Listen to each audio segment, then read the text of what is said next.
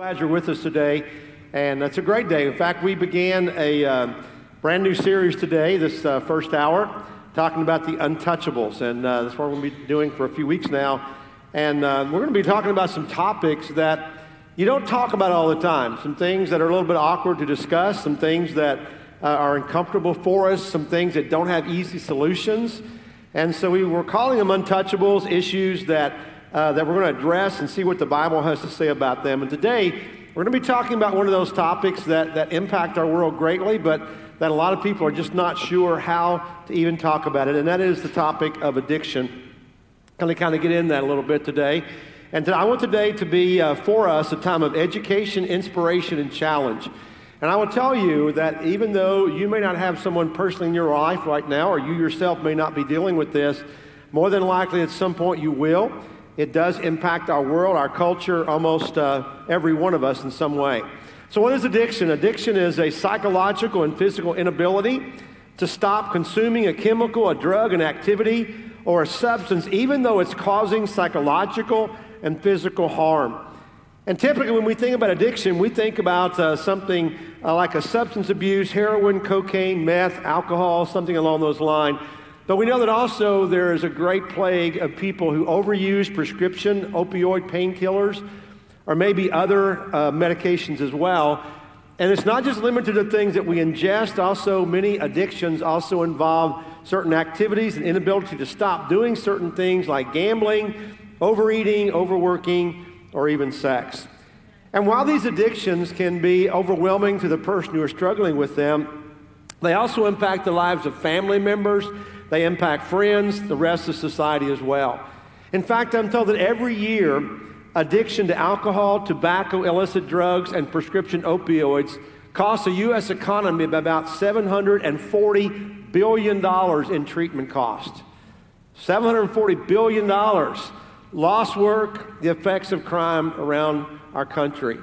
And even more importantly than that, there is a greater cost, and that is a problem of spiritual cost to pay as well. And we'll talk about that aspect of it in just a few moments.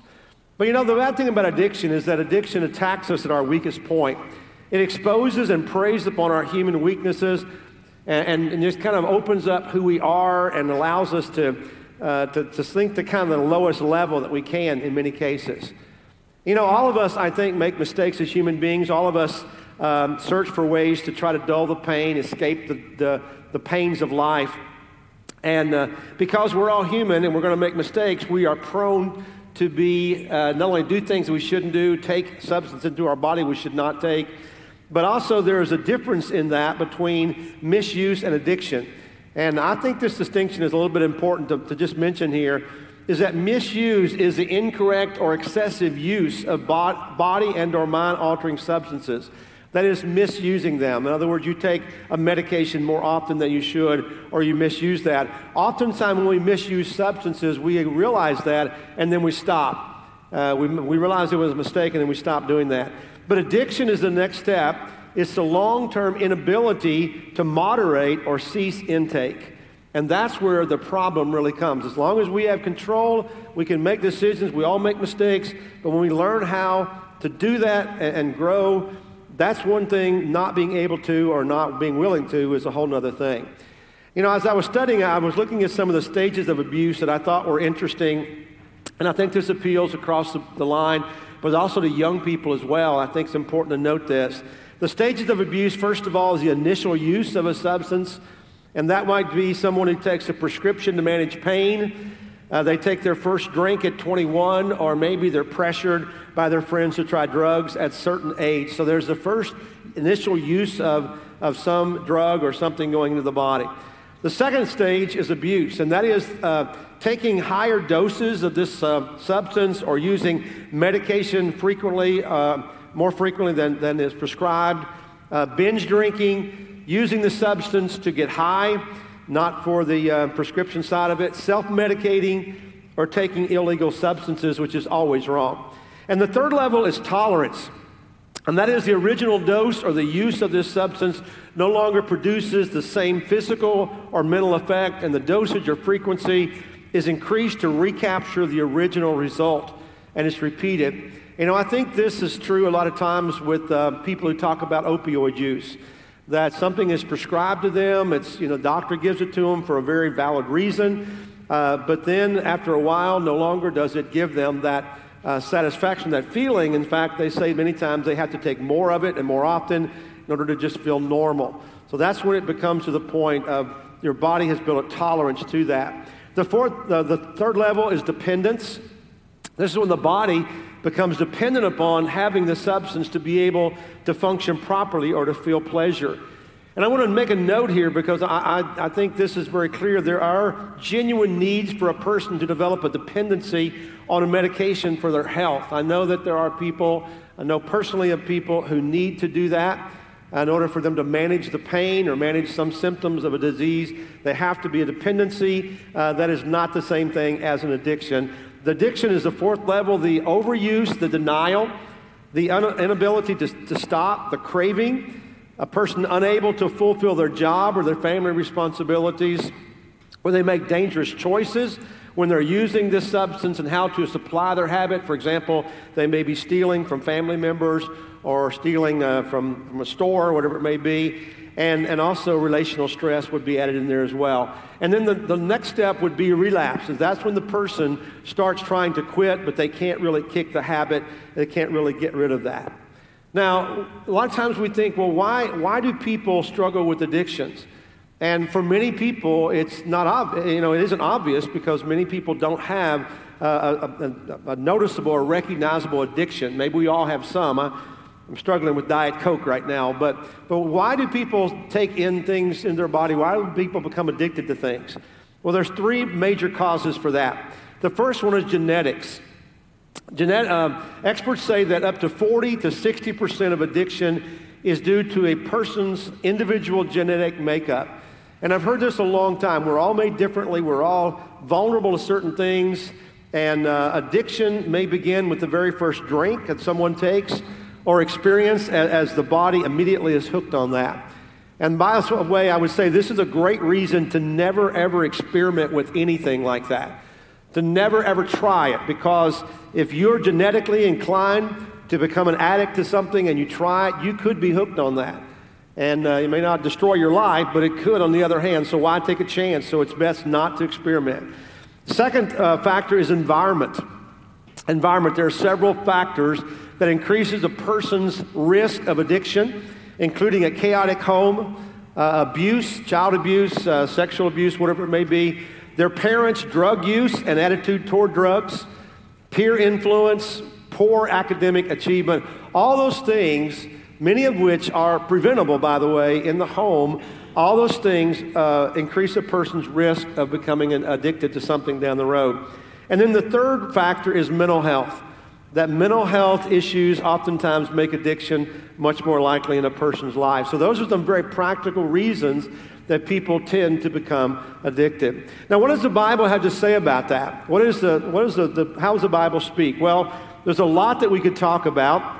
Specifically, the Bible does not use the word addiction, as far as I know, but it does address the problem of not being able to control one's actions and harming yourself by certain actions or by something that goes into your body. For example, 1 Corinthians chapter 6 says, "Do you not know that your bodies are temples of the Holy Spirit who is in you, whom you have received from God? You are not your own, you are bought at a price. Therefore, honor God with your bodies." See, the Bible teaches us as Christians, we should not put anything into our bodies, which are the temple of the Holy Spirit, anything or practice anything that would harm our bodies or that would diminish our witness. In other words, we need to make sure that we control ourselves, that we're not controlled by something else, some other substance, some activity, another person, whatever it may be, that we understand who's in charge of our lives, and we do not allow our testimony to be destroyed because of allowing our bodies to do things or ingest things that are not good for them. Ephesians chapter 5 says, "Do not get drunk on wine, which leads to debauchery. Instead, be filled with the Holy Spirit." So he's talking specifically here about drunkenness, about not being able to control your actions, debauchery, instead of being filled with and controlled by substances, we need to be filled with and controlled by the Holy Spirit. to make sure that we give God control of our life and not something or somebody else. Galatians chapter 5, verse 22 reminds us that one of the fruits of the Spirit is self-control, the ability to say no to the desires and the temptations of the flesh. And then in Galatians chapter 5, verse 1, it says this, for the freedom that Christ has set us, it is for freedom that Christ has set us free. Stand firm then, and do not let yourselves be burdened again by a yoke of slavery.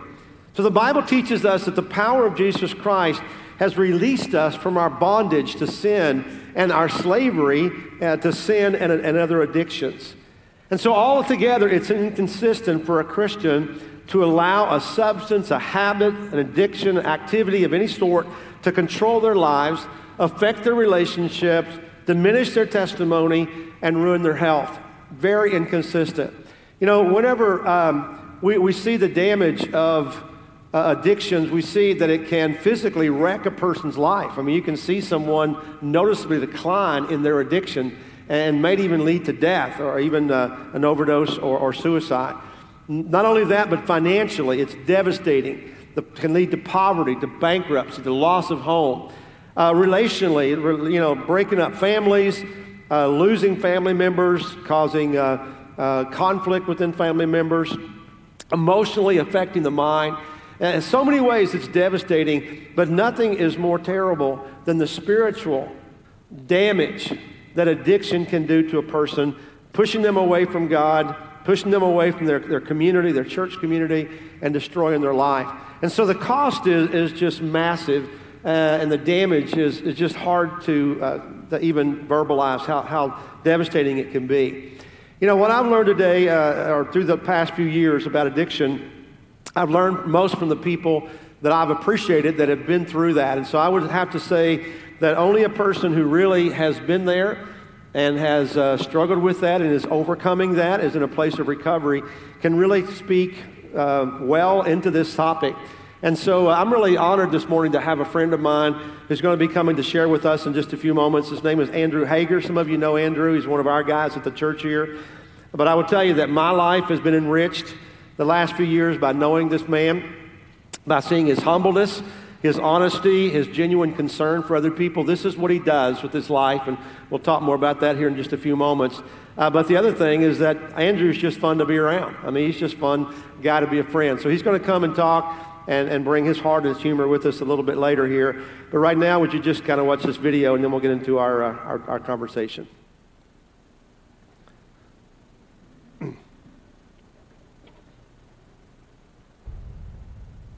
To go through life and you know, and started using dope and alcohol not to feel, you know, and that wasn't, you know, that was just a symptom, you know, and you hear people say it, you know, it's just a symptom of what I suffer from, and it truly is, because again, I suffered from a lot of little boy issues, not measuring up, not as cool as these kids, you know, not worthy to hang out over here, wore a mask most of my childhood.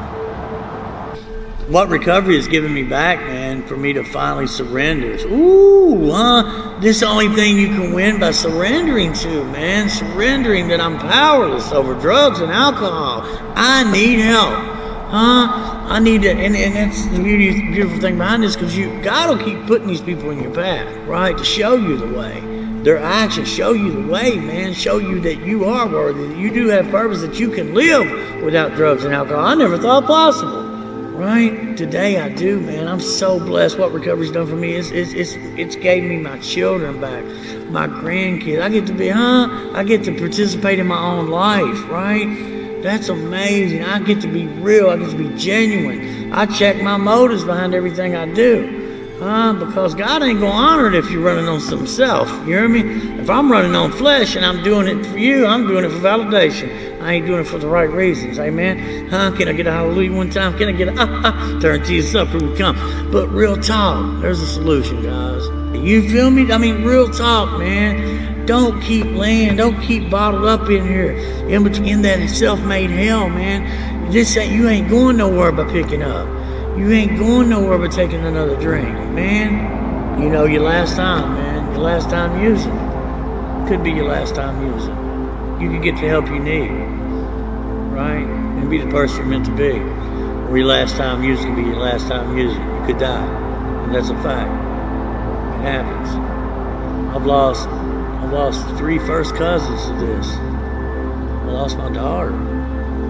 I've lost friends. I've lost my good, great friend of mine. The list goes on. I've been to a lot of funerals during my sobriety. And by saying that, I have to tell you, I have to look at gratitude in that. I have to look at, what God has done for me. That I can be there for family members that's lost loved ones. Don't let that be your story.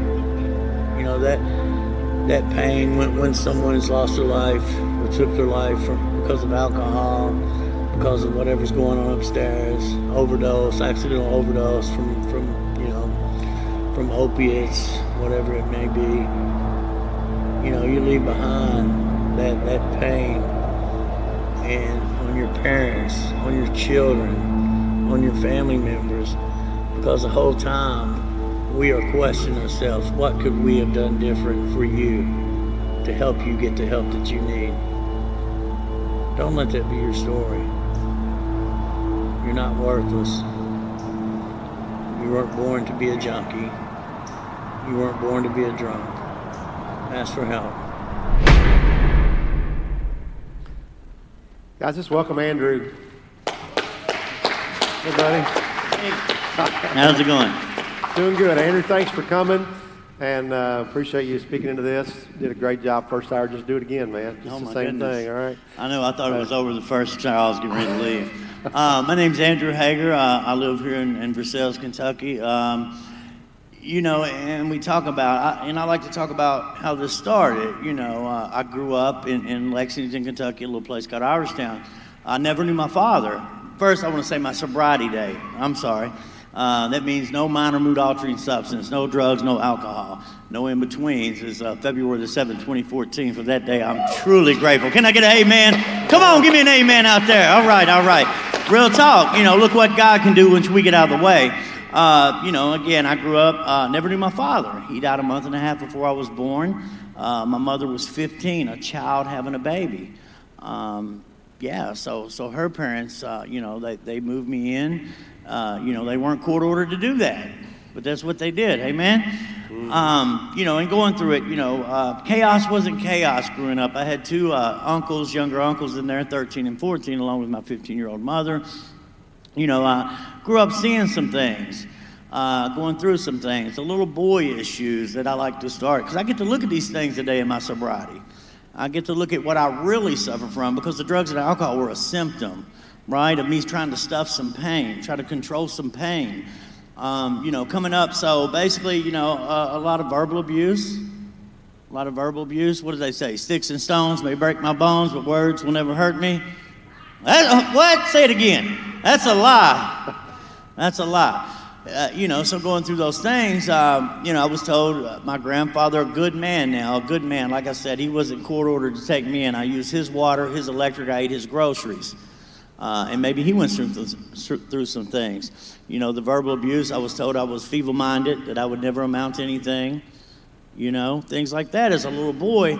And when I started school, my grandmother, wonderful lady, she was a custodian at the courthouse in Fayette County. She used to take me to work with her. She nurtured me to the best of her ability, to grow up to be a good man, to the best of her ability. But when I first started school, I couldn't read as well as the other guys, the other students. My spelling was off, so then there I am, starting to believe this evil committee in between my ears. So I put the mask on, the hee ha ha, that little boy in me, to cover up my real feelings of taking on what people said about me as my identity for so many years. I was in active addiction for over 20-some years, running that wide path that is so easy to follow. I led 2 of my 4 sons on that wide path due to my actions. A lot have been in and out of jails. When I was young, I would visit the penitentiary with my grandparents to visit my uncle who was incarcerated due to his addiction, and he murdered a man. So my uncle's locked up every Saturday consists of getting in the car and driving to LaGrange Penitentiary. I also lost an uncle to the disease of alcoholism, which was murdered. This is trauma, and everybody's trauma is different. I get that. My trauma might not be your trauma, but the truth is what it is. Jesus. We all can heal through God. So, going through this process, not feeling worthy, not measuring up, feeling less than, I started to use that Band-Aid, that temporary relief of pain, right? Made me feel, I fit in now. That was a lie. And it was progressive.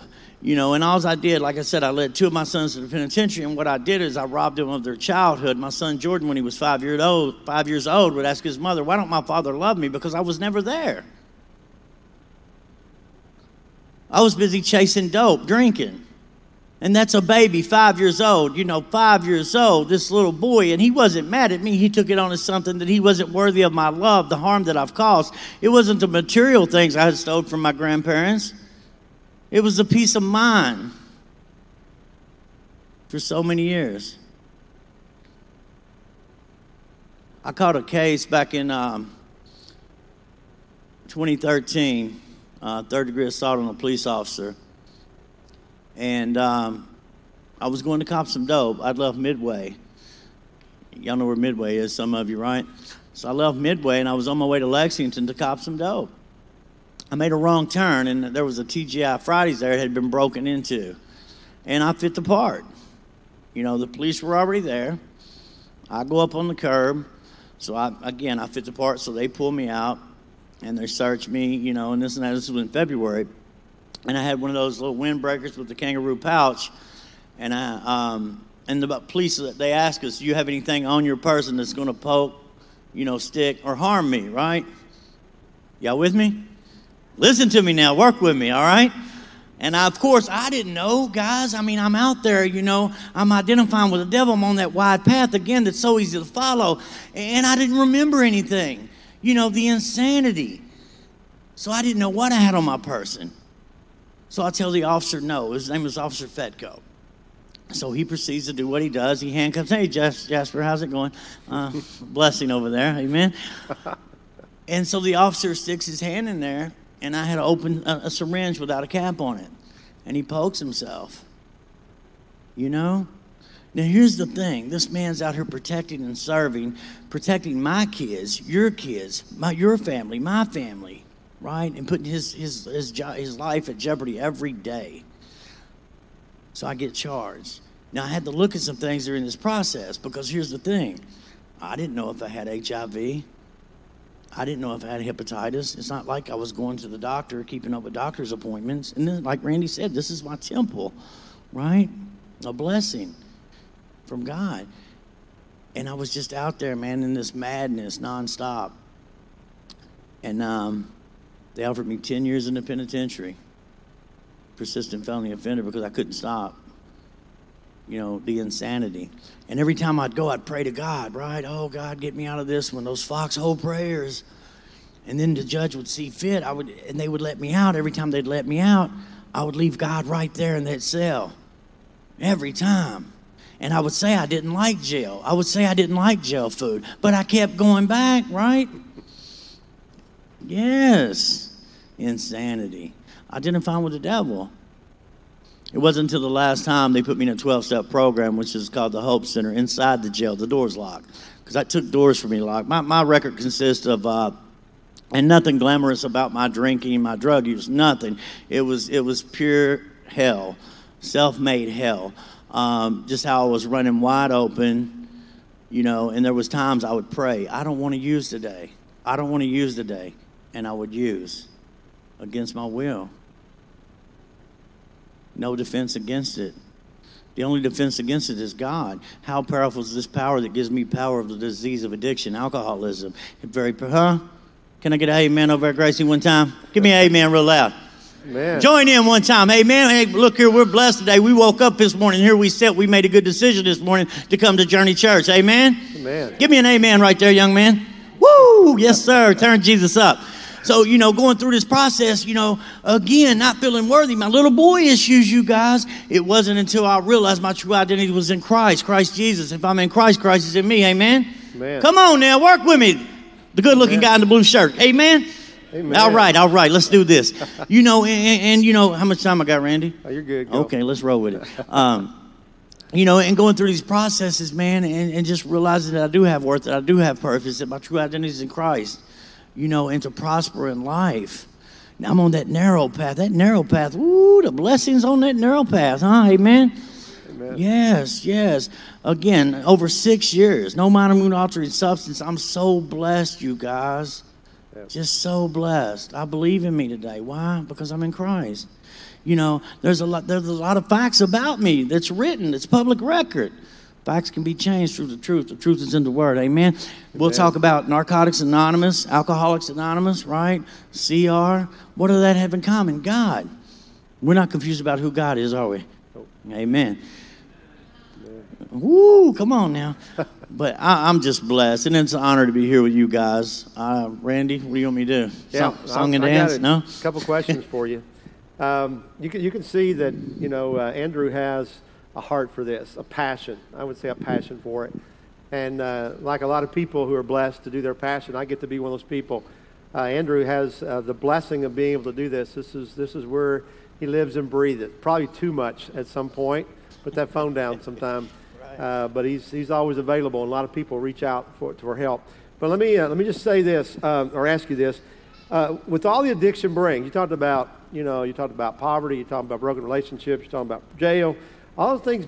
A lot of people would say, well, why don't you just stop? It sounds pretty simple, but explain why it's not so easy to stop. It's just not. It's progressive, and me personally, it took everything. Like I told you guys, I would wake up, I would cry, I would beg, please, I don't want to use today, and I would use it against my will.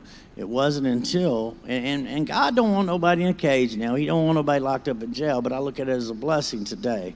It wasn't like I was put in that controlled environment, right? So I could detox, right? So I could get the tools that I needed to, to actually detox from heroin, guys. It's awful. It's painful. And again, as far as a disease or a choice, we're going to get into that, right? Yeah. So, and that's just where I'm at. I'm all over the place. Tony, hold me. I'm freaking out. Well, I want to bring, let's talk a little bit about the disease. We hear people say addiction is a disease, and that people push back on that a little bit because they're like, well, a disease is cancer, that comes and, and nothing you did caused that. Some diseases we do cause, obviously. But how is addiction like a disease? How is it not like a disease? Why would you say it is a disease? Again, personally, the dis-ease, because I couldn't stop praying to stop. And again, I'd use anyway against my will, being powerless over it. The two parts of the disease of addiction, alcoholism, is the mental obsession. I couldn't stop thinking about it. The physical allergy, I had to have it to function. It's really scary. But at the end of the day, my kids don't care if it's a disease or a choice. They just want their father back. Yeah, definitely. Also, a little bit, a few moments ago, we talked about addiction being a spiritual problem and the message part of it. But that Jesus has come to break the bondage of that and of all of our sin. And really, we can only find healing in Him. Might be a temporary stop, temporary fix. We know that the statistics of people who go back who relapse are pretty high, honestly. And a lot of times, if people try to do it on their own, that is going to more likely to relapse. Obviously, your faith is really a big part of your life. I told people first service, I love it when Andrew goes into Kroger and does a live broadcast and runs through the aisles and says, "Turn Jesus up, turn Jesus up." A little bit crazy, but it is a spiritual issue, and I know that it was in jail that you recommitted your life to Christ. You were baptized here in 2005. 2005, in the middle of an Upward basketball game, I believe. Indeed. And but it took a little while for that to really soak in. Recommitted your life to Christ, and that now that's where you find your strength and your hope. And, the scripture, 1 John chapter 1, says, if we confess our sins, he is faithful and just to forgive us our sins, to cleanse us from all unrighteousness. So that whenever we repent and acknowledge our sin and our lack of ability to control it, not only does God forgive us, but he cleanses us and he gives us the strength to resist. And I know that that's important. Andrew, let me ask you this. How do you prevent addiction? Now, obviously, it would be better for someone never to start. But how would you say that culture, society, the church, parents should try to prevent addiction?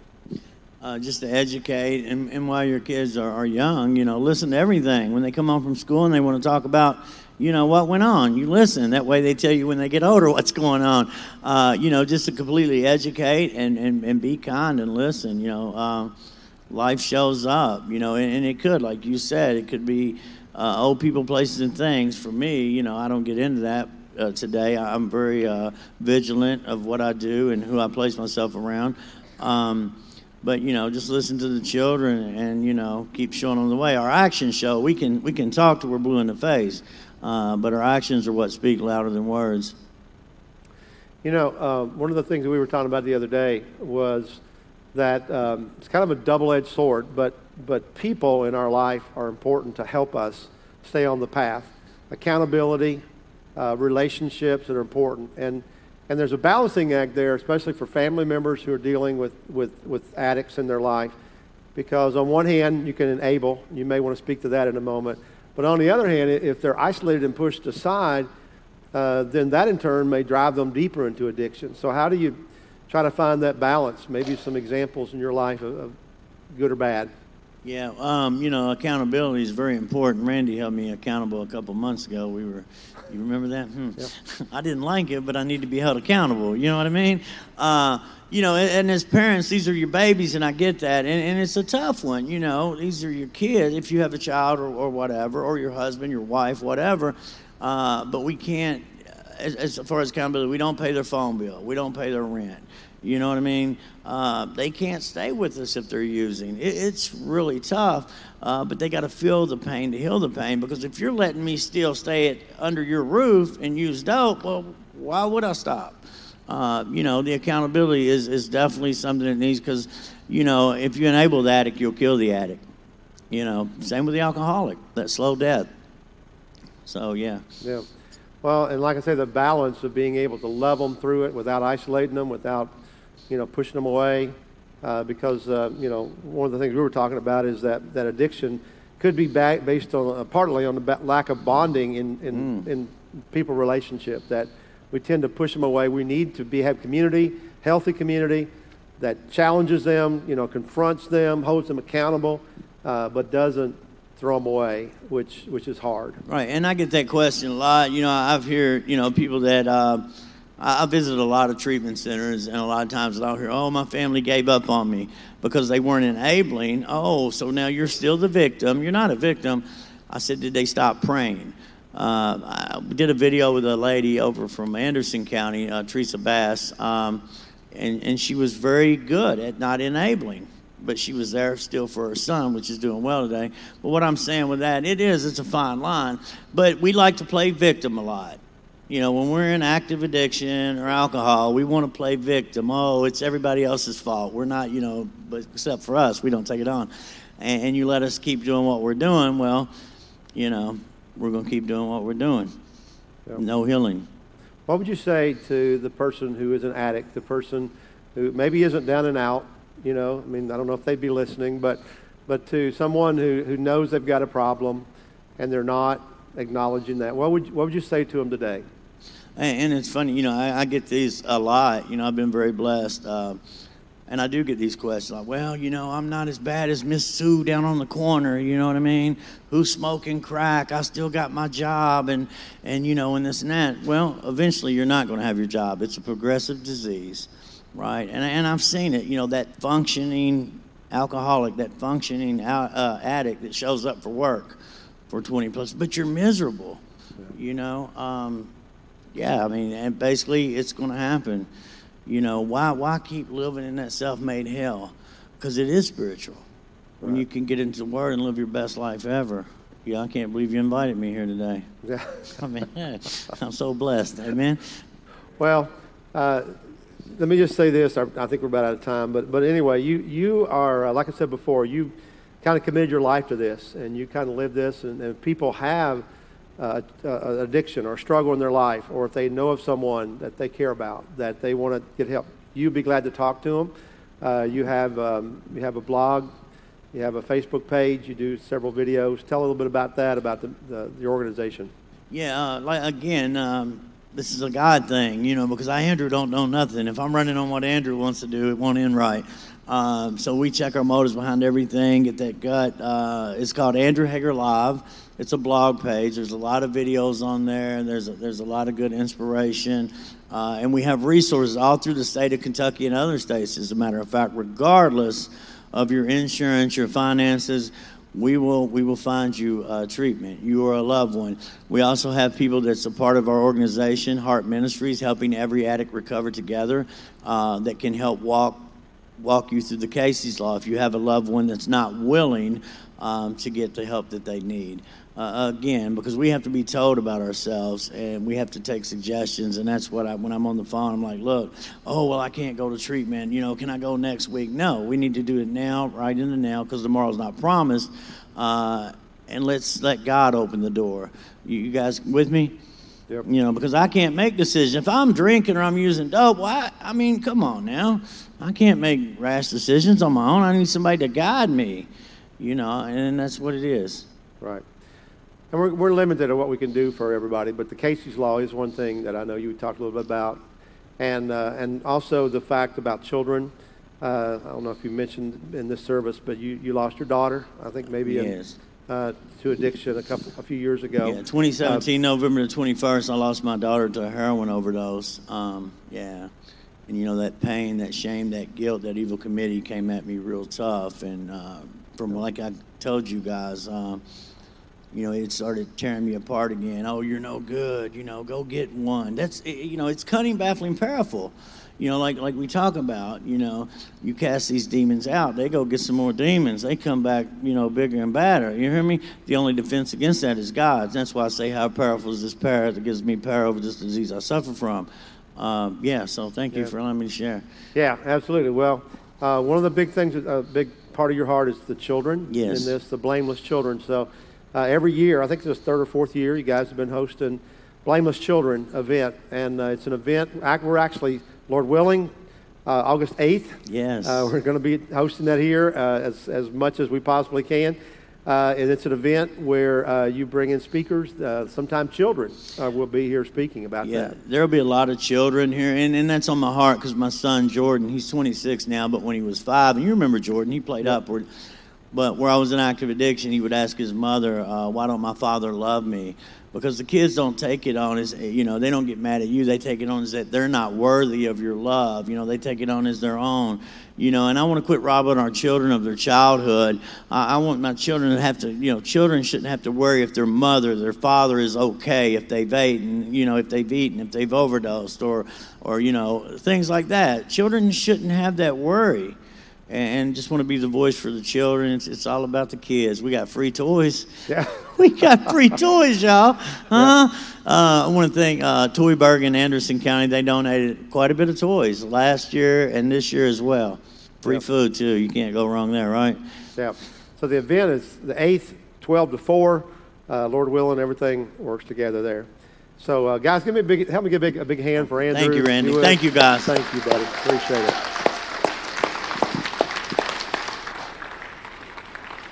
Yeah, I'm proud to call this guy a friend and a brother, and it's good to have them as a part of our church family. Rachel has had the big job today and done a great job with the kids, so we appreciate that. Guys, I don't know what your struggle is in life. It may not be to the point you might call an addiction, but whatever it is, we've all got one, and the biggest disease we have is sin, and we all have that.